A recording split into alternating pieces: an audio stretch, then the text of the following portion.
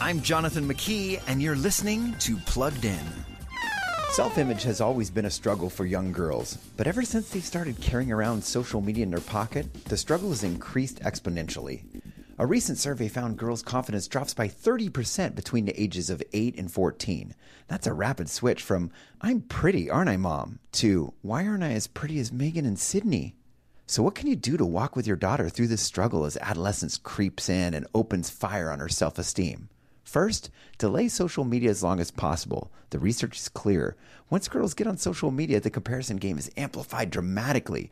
Most experts recommend delaying social media until high school. And once they get social media, limit usage to just 1 or 2 hours a day. Are you engaging your daughter in conversations about these issues? For more on that screen in your kid's pocket, visit us at pluggedin.com/radio. I'm Jonathan McKee for Focus on the Family's Plugged In.